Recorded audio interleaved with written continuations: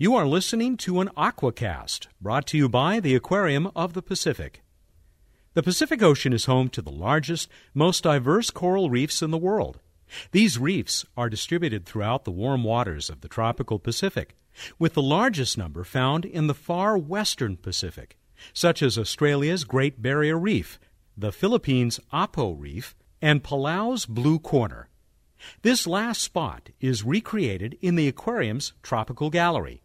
From our aquarium divers who have been to the Blue Corner and Palau, we have learned that this is a realistic recreation of what it looks like so many miles away. The only difference is that our coral is artificial, and there's a good reason for this substitution. Coral is an animal that secretes its own skeleton or builds its own house. Each coral head is a colony of many individual coral animals called polyps.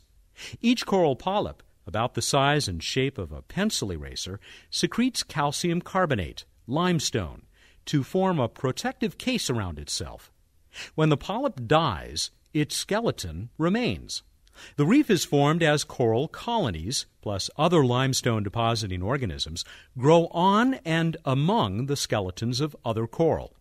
The reef becomes a complex maze of millions of individual polyps, built layer upon layer over hundreds of years, sometimes stretching hundreds of miles. To recreate a realistic habitat, as well as protect these diverse ecosystems, we have chosen to use artificial coral in our exhibit. Coral reefs are some of the oldest and most diverse ecosystems on the planet.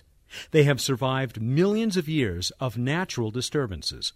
But today, they are also threatened by many human activities.